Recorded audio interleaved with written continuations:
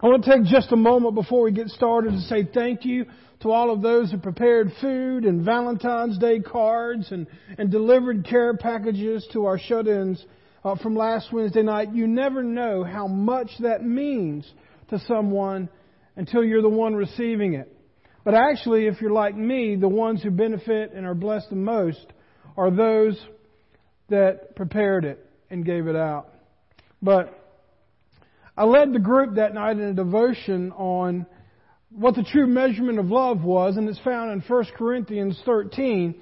And I shared with them what I'm about to share with you, that church signs, they can be a really good witness, but also they can be a very bad witness. I've seen some church signs that will tell people as they're driving by that, if they don't turn left and turn right into the church before they pass, they're going to go to hell. And then there's others that are so vague you don't understand what's going on. That's why I'm so blessed that we have folks like Llewellyn and Arthur Higgins, that is their ministry. They go out there and they put messages on that sign that are God-honoring, and that I believe people are drawn to when they see that. And speaking of church signs, I was going down Main Street the other day, and I noticed North Anderson Baptist Church's sign. And it was Brother Bill Rigsby is there. He's been there for years. He's a dear friend, a dear pastor, a man of faith that has been in this town for a long time. And I noticed on his church sign, it said, "Where there is hatred, try showing love." Where there is hatred, try showing love. And that just kind of resonated with me, and I shared a little bit of that in my devotion. But folks, our world seems to be calling out the hate in other people. No one wants to own it, but they always want to talk about how much someone else is spewing hate. But when we do that, you understand that we're adding to the problem. Because if we call out hate with hate, what have we just done? We've increased the volume and we've added to it. So yes, our world is filled with hate. And why is that? Because we live in a sinful world. But this is not our permanent home, folks. We live here, we represent Christ here, and we are called to make a difference here. And we will be rewarded one day. But until that day, we need to counter the hate that we experience, wait for it, with love. Love, love, love. All we need is love. But why is that? Because we must spread love, not the Valentine holiday kind of love, which I'm not opposed to. I mean, I'm grateful that we have a business-generated day to where they can sell cards and candy and all those other things. But it's nice to know that you can express your love to someone on a special day. But I would say, biblically, we need to express our love to someone every single day. But just because you're used to hearing this, it does not mean that you should discount the fact that God changed all creation. That He sent His Son. Listen to me, the gospel message, you've heard it. And even as I say it, it's kind of just, okay, I've heard that and let's move on. But folks, the gospel message, the love that God showed by sending His Son, His one and only Son, to die on the cross for our sins. My question to you and my question to myself is, what can love do? I mean, think about this. Rather than destroying the earth like God did in Genesis, He chose to redeem it. Let that sink in just for a second. Instead of rebooting the world and starting over from scratch, He decided to redeem it through His Son, Jesus Christ. Folks, that is a love greater than we have known or greater than we can express, but one that we can experience by accepting Jesus Christ. Because those who know Jesus Christ as their Savior and Lord know the value of being redeemed. Let me say that one more time. Those that know Jesus Christ as their Savior and Lord, they know the value of being redeemed. If I'm preaching and you've been redeemed, you're like, preach on, brother. I know exactly what you mean, because I remember what my life was like, and I remember what it was like after I was redeemed, and there was no hope for me. But because of what Jesus Christ did for me, I am now redeemed. But those who are lost, they don't even know how bad They need God's redemption. And I've taken this time to share with you this to explain why my preaching and what my preaching schedule will look like on Sunday mornings for the next few months probably, because I feel like that we need to walk through the book of John. Why is that? Well, we need to get back to basics. We need to worship Jesus and not some tradition or preference. And we must be more motivated to share what Jesus has done for us rather than what our government is not doing for us, okay? I'm sick of hearing of Trump. I'm sick of hearing of Republicans. I'm sick of hearing about Democrats. Talk about Jesus. And if you want to know how to talk about Jesus, read about Jesus. And all the books of the Bible are great, but there is no greater book that gives you the basis of Jesus than John. When someone becomes a believer, I tell people the first book you want to read is the book of John, because our only defense today is love. God's love. The love that Jesus demonstrated on the cross. His world-changing love. But I believe the biggest problem for most believers, especially in churches today, if you've been a Christian for 5 years plus, the temptation is to lose the wonder of Jesus. And I was reading an article about a man named Steve Merritt, and he recounts a story. He and his wife went on vacation out in San Juan Island, which is out on the Pacific coast in Washington State. And they got in their kayaks, and they were rowing out the shore, and so they were about 300 feet off of the shore, and they were really hoping that they could see some whales or see some kind of exotic ocean life while they paddled out there, but nothing. The water was calm. And so they just sat there, they pulled their paddles back into the boat, and they just sat there and they just looked at God's creation. Until all of a sudden they noticed behind them that there was a Coast Guard boat racing towards them. One of those, it looks like a raft, but it's got a motor and a metal bottom. You know what I'm talking about? One of those serious boats. And so they were racing out to them, and they said, there are 2 pods of killer whales about to come right up on you. Now, just for the record, 1 pod of whales is known to be, or killer whales, is known to be any from 4 to 60 whales. And so they had 2 pods of whales heading towards them. And so, before they knew it, all of a sudden, out of the water, this huge killer whale breached the ocean. And it looked to them like a Winnebago was jumping over the top of them. And they saw, you think they could have been killed. But yet the majesty and the glory of this huge animal coming out of the water and breaching right over top of them, about 30 feet away.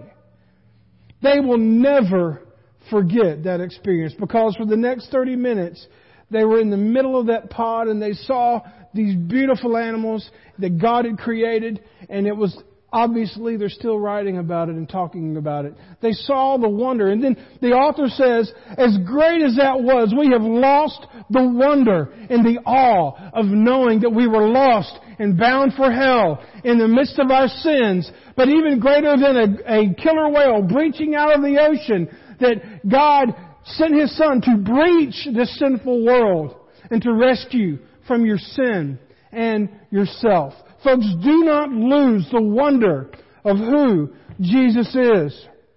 Now, I can feel the excitement mixed with fear and His amazement, but yet caution at the same time as He talked about that experience. But while you may never have that experience, you have the awe of knowing what Jesus, our Savior, has come to the world and done for you.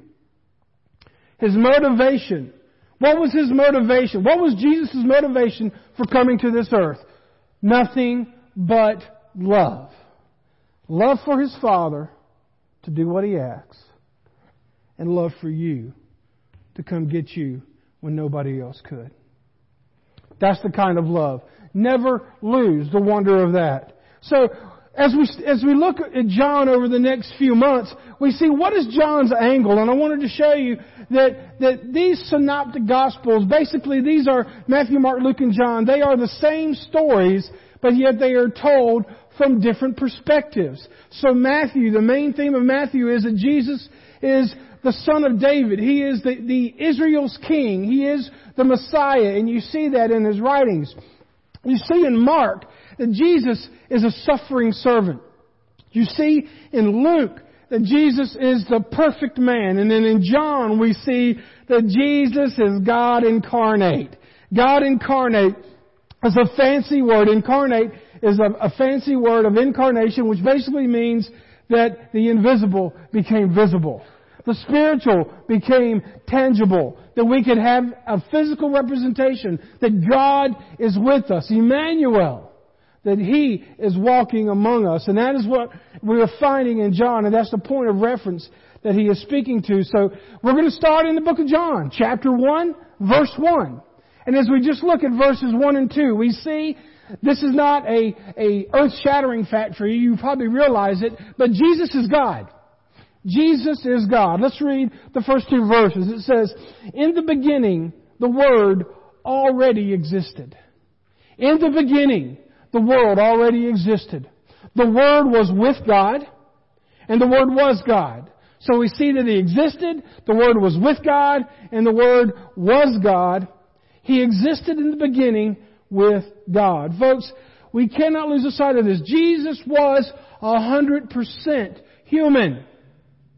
Yet He was 100% man. Sometimes you wake up in the morning, you got a crick in your back. Your neck hurts. You're sore from working out, or you got that pain that you haven't been able to shed, or you're emotionally you're drained, and all of these physical things that are going on, and you understand Jesus understood all of that because He was 100% human, but yet He was 100% divine. He was 100% God. You know, our culture, they worship superheroes today.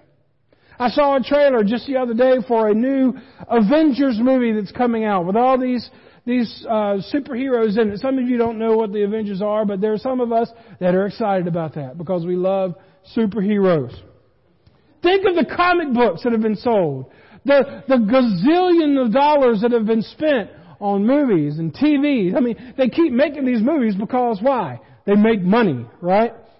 But folks, the thing is that we all want to believe that there is a person out there that has superhero powers, special powers, that can defend us against the imminent attack of evil. My friend, I present to you Jesus Christ, the best real superhero you will ever need.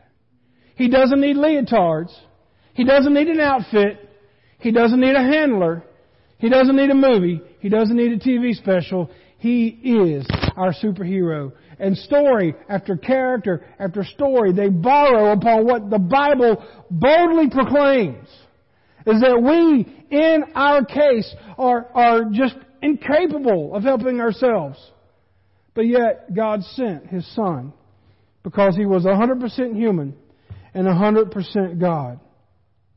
We all at one time or another have had a hard time understanding something. Maybe it be your school, job, maybe a project. Maybe you just see a magic trick and you think, how in the world will they do that? We are the just show me generation. Folks, that is what Jesus Christ did for you and I. And we celebrate it every Easter. Where we say, Jesus, how much do you love me? And He said, let me show you. Every drop, every scourge, every tear, every breath. Let me show you how much I love you. Jesus relates in the first part of John about how Jesus relates to God. John shows us that Jesus' relation to the time in the beginning. Folks, understand this. Jesus had no beginning. Jesus had no beginning. John goes behind creation and shows us that the Savior Himself was the Creator. Folks, if you were to chart out a timeline, any of y'all visual people, you like charts?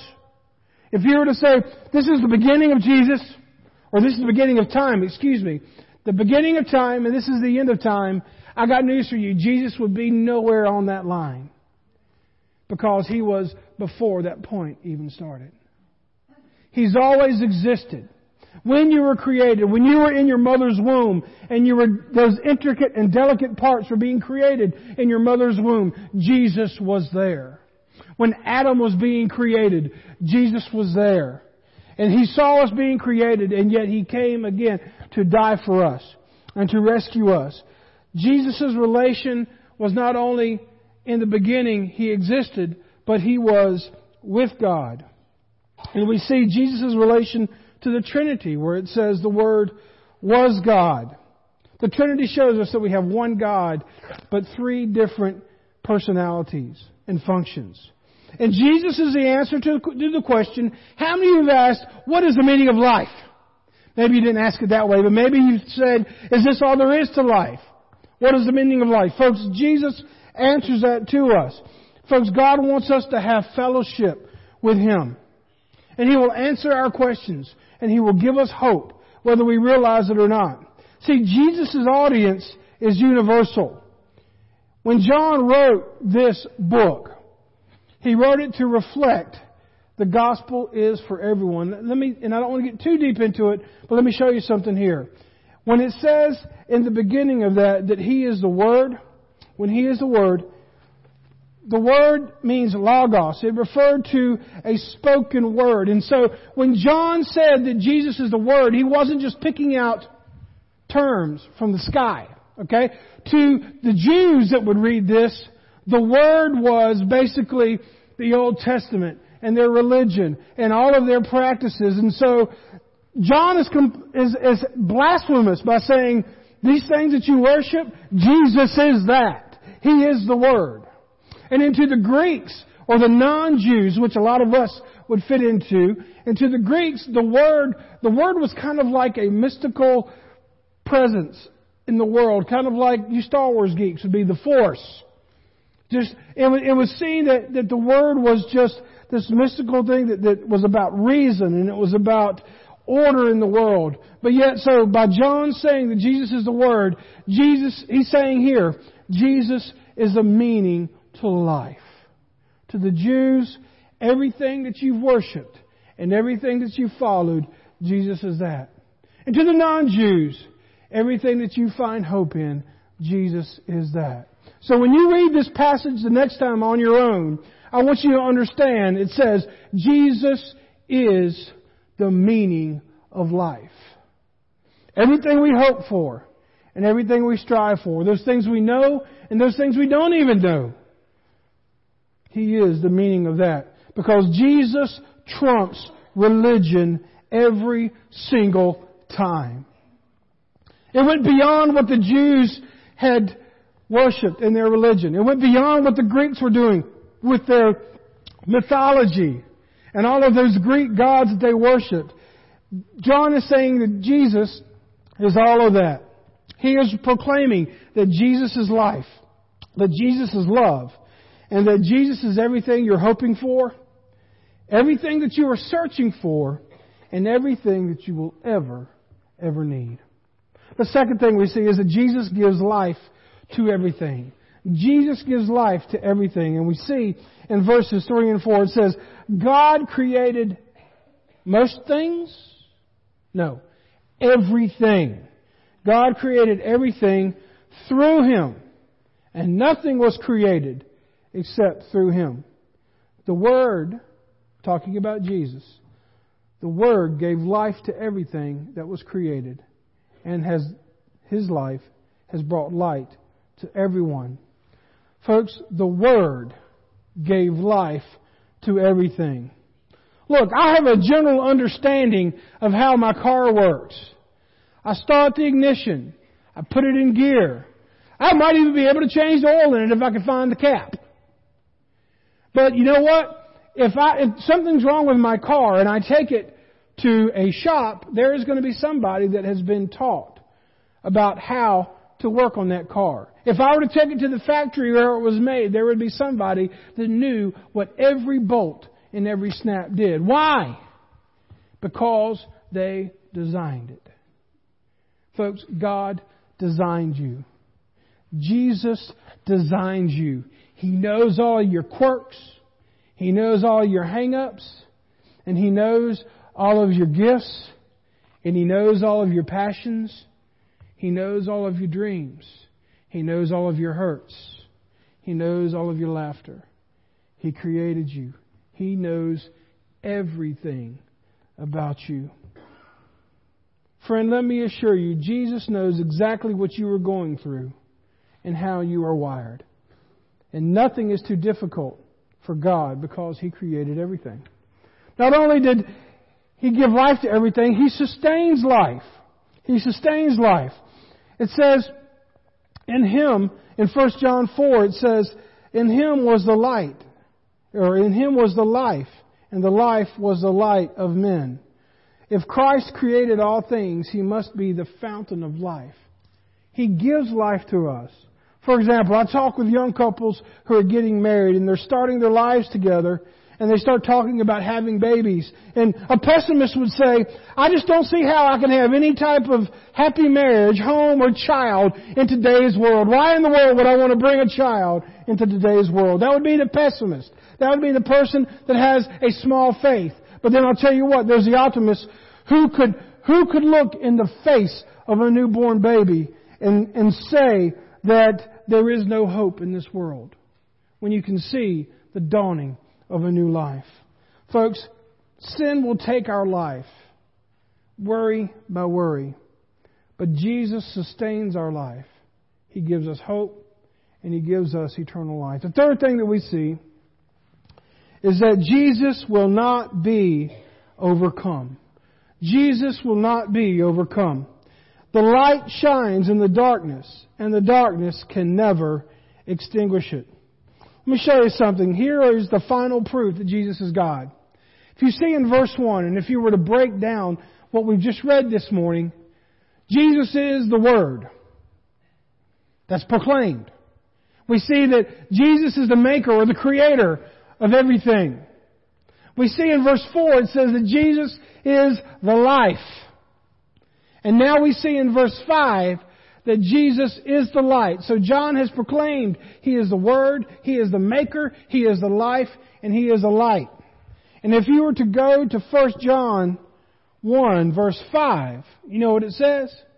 It says that God is light. So we have John talking in this passage about the fact that Jesus is the light, and we have him talking in his 1 John letter that God is the light. Folks, they are one and the same. You can't have one without the other. The conclusion is final, that the Lord Jesus is none other than God, the second person in the Holy Trinity. And I love this. Evil will never overcome God's light.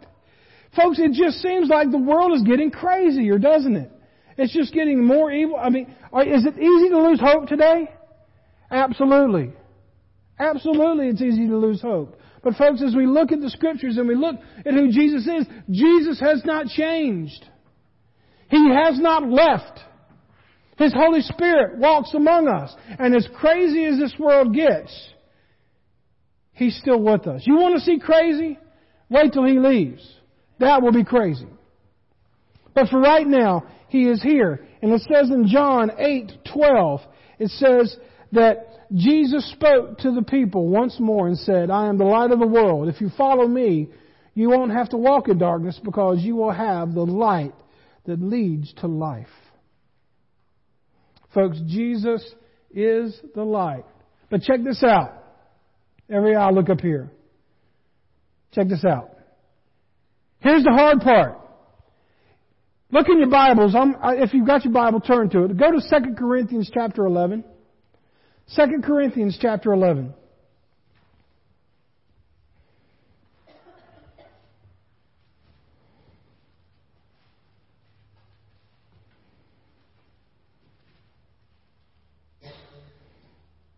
Second Corinthians chapter 11, verse 14. 2 Corinthians 11:14. It says, even Satan disguises himself as an angel of light. Some translations say he masquerades as an angel of light. Check this out, folks. All of us are looking for light in our dark lives. You got to be careful what light source you're looking at. Folks, if you live your life off of what your news channel says in the morning, or what your Facebook feed says, or what your friends say in your phone circle, or what the men say down at Hardee's when they're solving the world's problems over a biscuit and a coffee. When you see all of these things that are going on, where are we getting our light from? Folks, if it's the court of public opinion, and if it's what we see and read and hear on TV, we will be tossed to and fro. And there are cults, there are religions that claim to be the light, they claim to have the way of salvation, but we know that Jesus is the way and the truth and the light. And no one comes to the Father except through Him. Let me ask you something, folks. Where are you getting your light from? It has to be from Jesus Christ. Be careful, because Satan masquerades as an angel of light. So not only do we have to be careful discern where we get it from, but we also have to distinguish between the light. Is it good or is it bad? How do you know? How do you know if the light you're following is a great light? I mean, imagine it this way. You see a light down the road, and you go and you chase towards it, and you realize it's a bus and it runs you over. That's not good, right? Or if you see a light and it gets you home. That's one thing I loved about back in the day being a kid, is that, and still some of your houses have this, you almost have to have it, but y'all ever have a house or have a house that has these huge floodlights on them? Oh man, there's nothing like playing as a kid out in the woods, and it starts to get dark, and you see that back porch light on, and you run to it. How do you know that that light is home, and how do you not know that that is a trap? Well, it says in Psalm 119, verse 105, this is how you test whether the light you're following is a good light or a bad light. And it says, Your word is a lamp to guide my feet and a light for my path. Your word is a lamp to guide my feet and a light to my path. Folks, you do not have to walk blindly through life. You don't have to walk blindly through life. Listen, I talk to people all the time and they say, preacher, I don't understand how to make sense of this. How do you know when God is speaking to you? And I tell them every single time, God speaks to us in three ways. And I've said this to you 1,000,000 times. This will be 1,000,001. How does God speak to us? Through His Word, through prayer, and through the counsel of godly people. So if you've got a big decision, you're trying to figure out what you should do and what light is it coming from, does it match up with God's Word? Have you prayed about it to the sense that you have a peace about it? And then has it been confirmed in the work of others that you respect? That's how you know. I mean, that's the filter that we let everything go through. So whatever comes out on the other end, we know that that's of God. I remember a while back when I was doing youth ministry, we had this activity. We were talking about Jesus is the light of the world. And so we met in this house that had been converted into a youth area. And so I blindfolded all the kids, and then they sat down, and for a few minutes, myself and some of the workers constructed an obstacle course with chairs and tables and all kinds of stuff that we could put in their way. And so everything is the obstacle is there. Everybody's blindfolded, all the kids, and then we dim the lights and we say, okay, we want you to get from point A to point B through the obstacle course. Just listen to the adult workers and they'll tell you how to navigate through it. What I didn't tell them is half of the workers were telling them the truth and half of them were telling them a lie. And they had no way to distinguish what was right. And what was even worse, these were people that they trusted. They got kind of mad. They said, that's not fair. We trust them. You've got to be careful. Everything that you hear, you've got to evaluate, where does it come through this? Because I got news for you. I've had friends, and you've had friends that mean well, but they give you terrible advice. How do you know the difference? God's Word. Because there will be somebody that if you're wallowing in a pity party, they're just going to wallow with it. Yeah, you have every right to be that way. You don't need to forgive that person. Oh yeah, you're exactly right in your hurt feelings. Oh yeah, I wouldn't do that either. And then you just go on and on and on. Where is that in Scripture? How does that line up with God's Word? Folks, we cannot walk blindly through life. So, what can love do?